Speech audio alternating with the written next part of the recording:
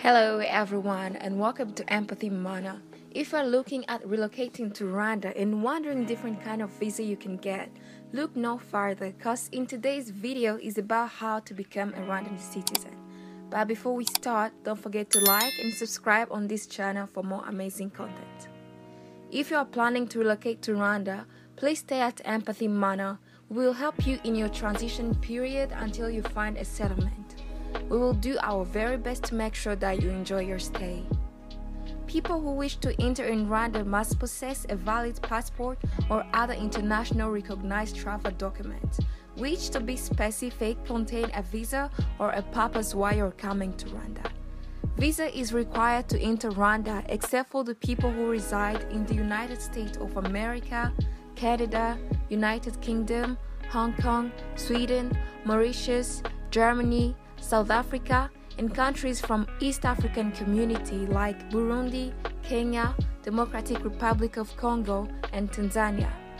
At the entry point, a 15-day temporary permit is granted.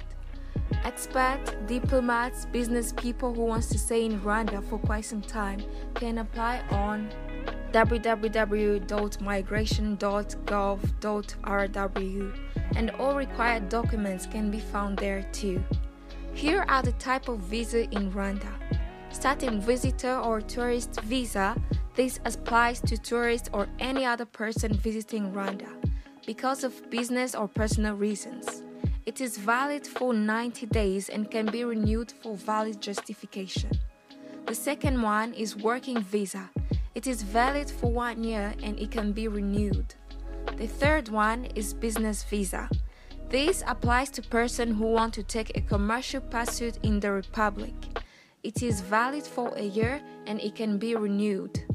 Multiple entries issued within 2 days of submitting all required documents. These were some important information to know if you're planning to relocate to Rwanda. We do hope that they were helpful. Book Empathy Mana for your stay.